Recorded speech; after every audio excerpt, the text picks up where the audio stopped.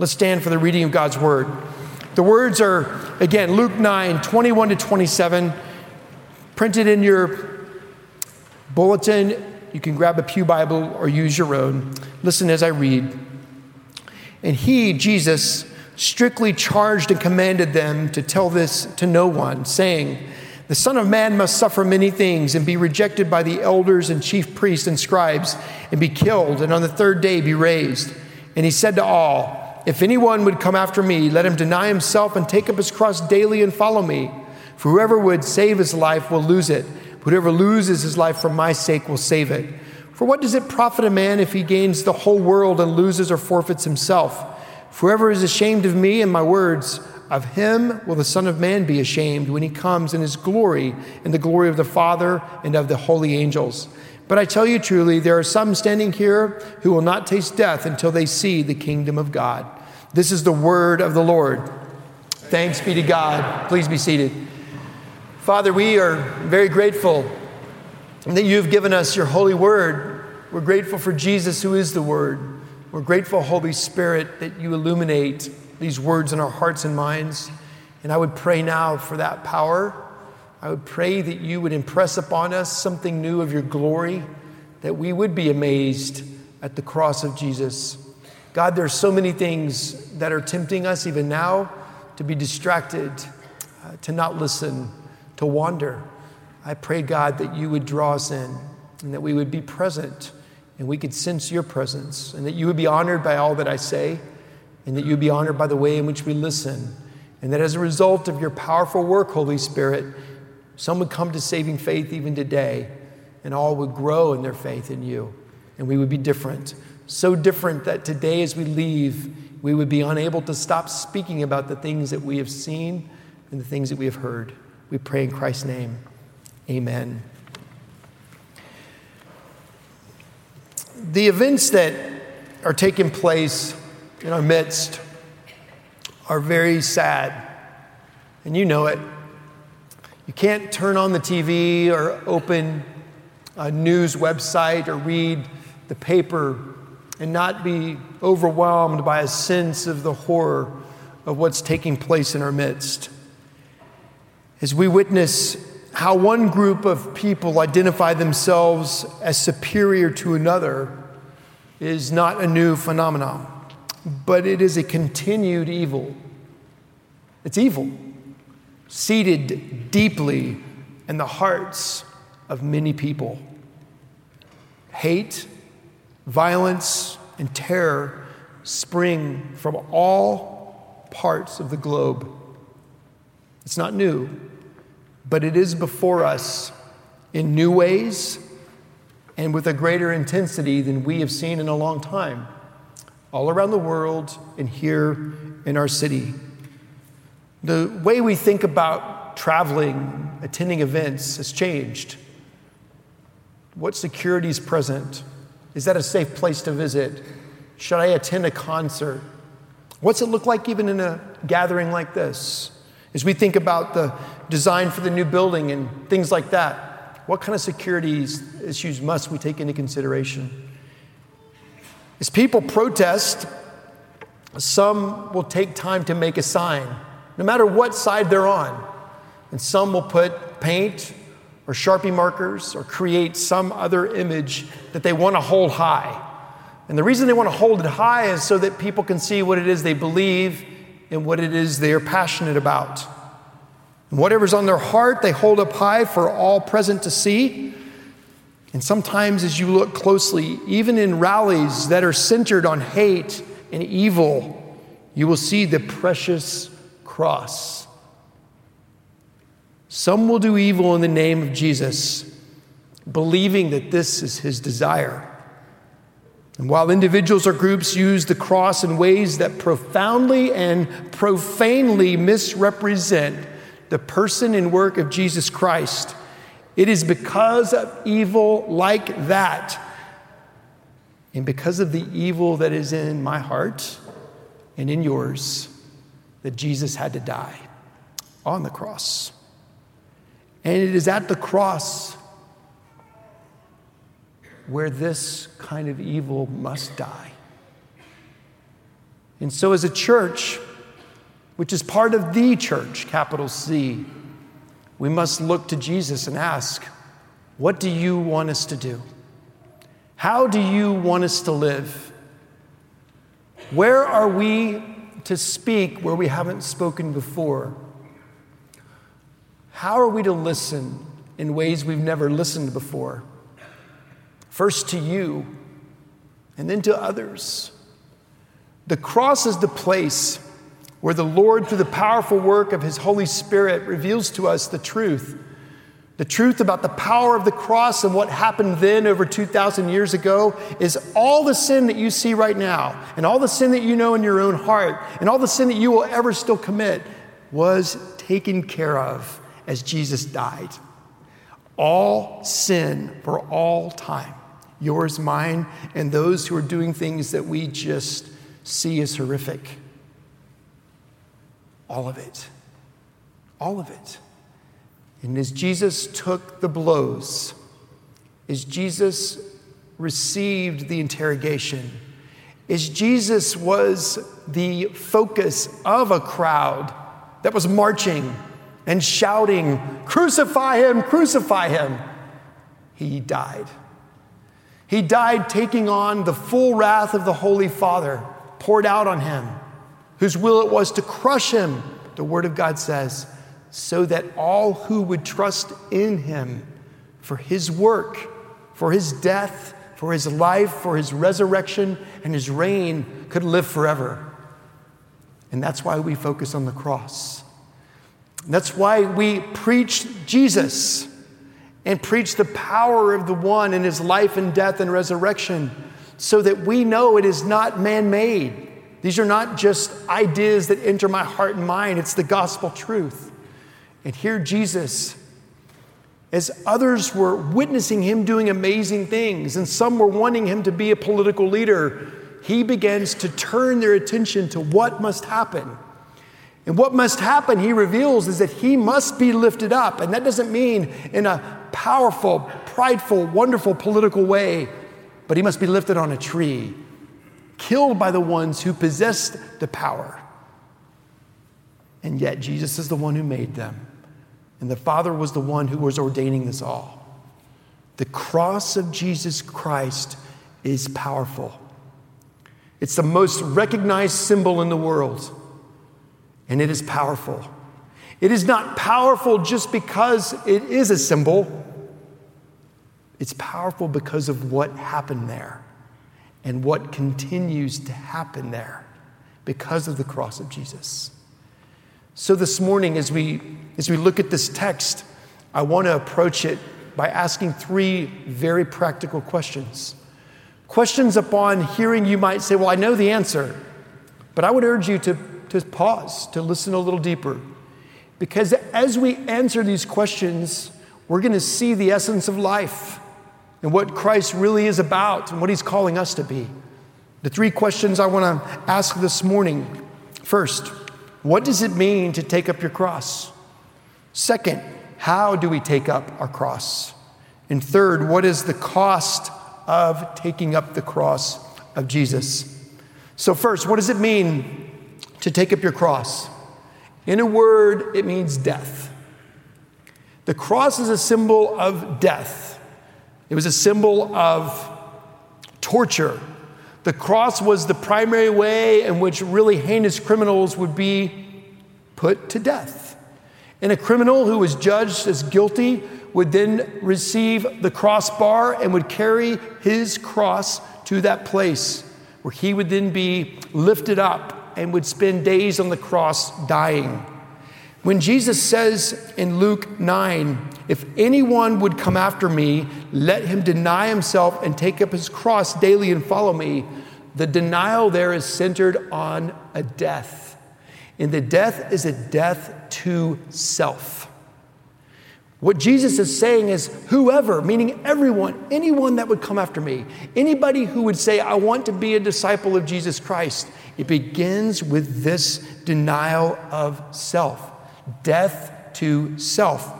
And what that means is that we as people recognizing what Jesus himself has said through his holy word, Old Testament and New, is that we all have fallen short of the glory of God.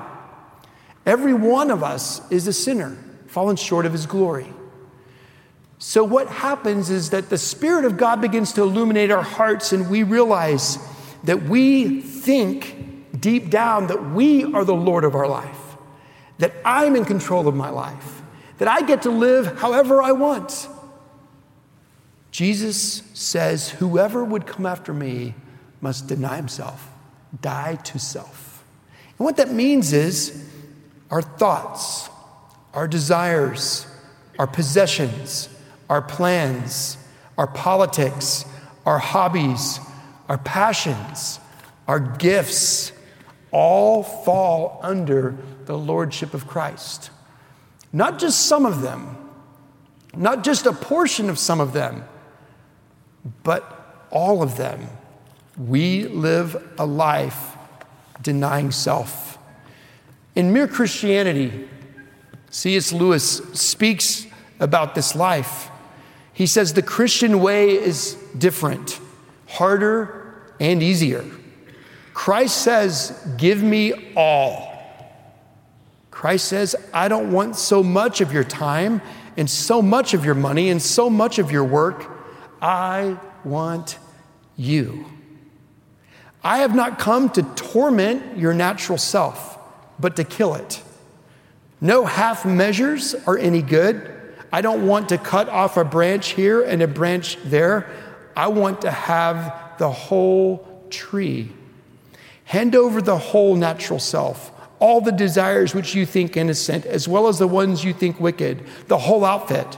I will give you a new self instead. In fact, I will give you myself. My own will shall become yours. That's what Jesus is saying here. If we are to be followers of Christ, the first thing that must happen is that we deny self. There is a death. The second thing that happens, though, is that there is a birth. And the birth is given to a new identity. It's more than just an association with Jesus. It is being one with Jesus. It's having union with Christ. It's abiding with Christ. It's not an image of sometimes I'm connected to Christ and sometimes I'm not. Like an electric car, I plug it in and I unplug it. I have power for a while, I run out, I plug back in to get more. It is about a relationship in which you are one with Jesus, the Father, and the Holy Spirit. That's what the Word of God says. So the beginning of following Christ begins with this denial of self, which is death to self, and the rebirth, a new life given in Christ. It is that we die to one self and then we take on a new self. Jesus taught this in the Gospel of John when he spoke about being born again. Paul picks it up in 2 Corinthians 5 when he says, if anyone is in Christ, he is a new creation. The old is gone, the new has come. That doesn't mean we're an improved self, we're a new self. Paul says in Ephesians that we all walked in darkness. He says that we were dead in the trespasses and sins in which we once walked, following the course of the world, following the course of the power of the air, the spirit that is now at work among the sons of disobedience, or by nature, children of wrath like the rest of mankind. He describes all of us that way. We walked along according to the power of the air. You know what he's talking about there? Belonging to Satan and not Christ as Lord. Now, it's interesting because we tend to think about Satanism as if it would be a religion that says, serve Satan. The Satanic Bible was written by a man named Anton LaVey. It was written not that long ago, maybe 40, 50 years, something like that. Interestingly, it never once says serve Satan. It never says love Satan. The only command in it, love yourself. Love yourself. The beginning of following Christ Jesus is denial of self, that death, and then a rebirth into a new self where our primary identity is our union with Jesus. This is important. We all pursue identities. As Christians, we have one primary identity. It's his beloved sons and daughters. It's also the only permanent identity we have for all eternity. Everything else will be different, but that one. So to follow Jesus and take up the cross means to deny self. It's a death. To take on a new self, which is a new birth. And to follow him, which is a journey. For the last year, we've been focusing on the word sojourn. It is a journey. And Jesus would instruct us here that this journey has two aspects. One, it is a journey of suffering. Jesus said later in one of the Gospels, in Matthew, as he's concluding his Sermon on the Mount, he speaks of two roads. There is a wide road that leads to destruction, and many find it. And there is a narrow road that leads to life, and only a few find it. The narrow road is harder. When Jesus says, come follow me, he is saying it is on a road that is narrow and hard. It is going to be a life of suffering. That's why he said, take up your cross. The cross is that instrument. It is an instrument of suffering. But the life in Christ is not just filled with suffering. It is also filled with inexpressible joy, unexplainable peace. When you go through the horrors of suffering this side of heaven, and yet you can still rejoice that he has you.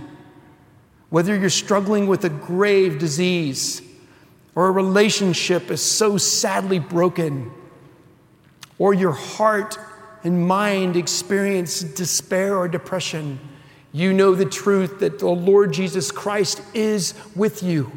So this life of dying to self, being born in him, having that union, and now following him is a life of suffering and a life of inexpressible joy. You know what the great news is? One day for all who are in Christ, that suffering will be no more. And the joy that we cannot even express now will be beyond what we can even imagine now. That is a promise for all who are in Christ. So, second question, how do we take up our cross? Well, actually, taking up our cross is a death, it is a birth, and it is a journey, and it's every day. First, if anyone is to follow Jesus, there is a moment in their life where they take up the cross for the first time. For some, you don't have a specific day, you know a season. Maybe you were 5 or 9. For these little ones who are baptized today, this did not save them. But we trust that there will be a day, and we hope it's early, when they say, I believe that Jesus is the way, the truth, and the life. They probably won't remember if it's October 5th or November 16th or February 9th. But what they will remember as we tell them this story is that they believed. For some of you have a date, and that's wonderful. But there's a moment when you recognize that Christ has come for you, and you're his, and you trust him. But taking up the cross is not just a one-time thing. It is a one-time thing in the sense that once you are saved forever. But it is a daily activity where we die to self, we are born to the newness of his mercies each day, and we follow him in that journey of suffering and that journey of joy. What does it look like? Well, it's hard, isn't it? C.S. Lewis, later in Mere Christianity, says it so beautifully. Listen to how he writes. He says, this is why the real problem for the Christian life comes where people do not usually look for it. It comes the very moment you wake up each morning. All your wishes and hopes for the day rush at you like wild animals. And the first job each morning consists simply in shoving them all back, in listening to that other voice, taking that other point of view, letting that other larger, stronger, quieter life come flowing in, and so on all day. Standing back from all your natural fussings and frettings, coming in out of the wind. School starts this week or next. Are you excited, moms? Sometimes you are. Dads, do you have the feeling of all that's about to come your way? The 6 a.m. email, and you see it, and you have a sense of competing with a mom who was up that early to write it. And now the pressure to respond, to look like you're just as on top of it as she is. The animals are coming. The noise is about to increase. And no matter what age and stage you're in, you face it every day. And every day, those voices are trying to get you to rely upon self, to depend on you, to push it all back. And what C.S. Lewis is telling us is that we, in the power of Christ, as newborn creatures, need to take on that quieter perspective, where even in those early moments of the day, we die to self and live to Christ. He says we can only do it for moments at first, but from those small moments, the new sort of life will be spreading through our system, because now we are letting Him work at the right part of us. It is the difference between paint, which is merely laid on the surface, and a dye or stain which soaks right through. I think that description describes the church in Dallas maybe better than any other. That people go to church, churches all over our city, they hear a sermon, they paint a little bit of that paint on them, and they walk away, and they're very little changed. What he's saying is we don't need paint. We need to sit and soak and let the truth of the cross of Jesus soak deep into who we are. That's where transformation takes place. That's what it means to take up your cross daily. So what's the cost? In your Bible, likely in sections like this, there is a subtitle that's written above it. I want you to know that those subtitles are not inspired of God. Those are not on the same par as Holy Scripture. They can be helpful for you to find things, but sometimes they can be misleading, even just a little. In many Bibles, in the section above where Jesus talks about what it means to follow Him, you might have the phrase, the cost of discipleship. That's a pretty good phrase, but it must be accompanied by another phrase that's more important, and that is the cost of non-discipleship. The cost of following Jesus is death to self and abundant life in Him. The cost of not following Jesus is described in His very own words. He says in verse 24, "Whoever would save his life will lose it, but whoever loses his life for my sake will save it. For what does it profit a man if he gains the whole world and loses or forfeits himself?" And what he's talking about there is abundant life in Christ now and abundant life in Him perfectly for all eternity. The cost of following Jesus is real. You may lose your job. You may not think so right now, but there might be a day when somebody finds out you're a member of this church and what we proclaim about Jesus and says, you can't work here anymore, or you're not getting the promotion. If it doesn't happen to you, I bet it's going to happen to our children. That's what's coming. The cost of following Jesus is a life of suffering and a life of inexpressible joy. One will end, one will go on forever. The suffering ends, the joy goes on forever. But the cost of not following Jesus, the cost of not taking up your cross and following Him, the cost of not dying to self that you might live in Him, is eternal separation from Him. It's forever.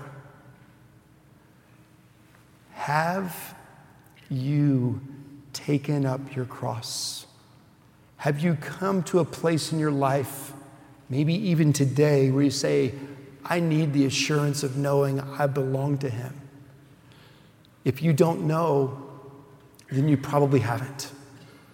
There'll be people, as we do each Sunday after the service, in the corners, and I'll be here to pray with you. If you desire today to say, I want to know that I'm in Christ. I want to die to self and live for all eternity because of what Jesus did for me. If you know that you're in Christ, and yet today the struggle has been great, and you admit it, that the world is overwhelming you, come for prayer as well. Because it's at the cross where we experience the power of God's love and mercy. The cross of Jesus is not just a symbol. It is a reality of the God of the universe going and dying that all who would trust in Him for that work would live forever. Have you trusted in Christ? Have you taken up your cross? Are you following him? At the cross of Jesus, he will give you everything you need. Let's pray. Christ, you've been gracious to us this day, even answering prayers to keep us present for a few moments. And as we close by singing about the power of your cross, I would ask that you would move in a way that reminds us of what matters most. And Lord, what matters most is making sure that we are right with you. So would you bring, in whatever way is necessary, that reality into every man, woman, and child's heart, even now as I pray, that we would be confident of our standing with you. We ask in Jesus' name. Amen.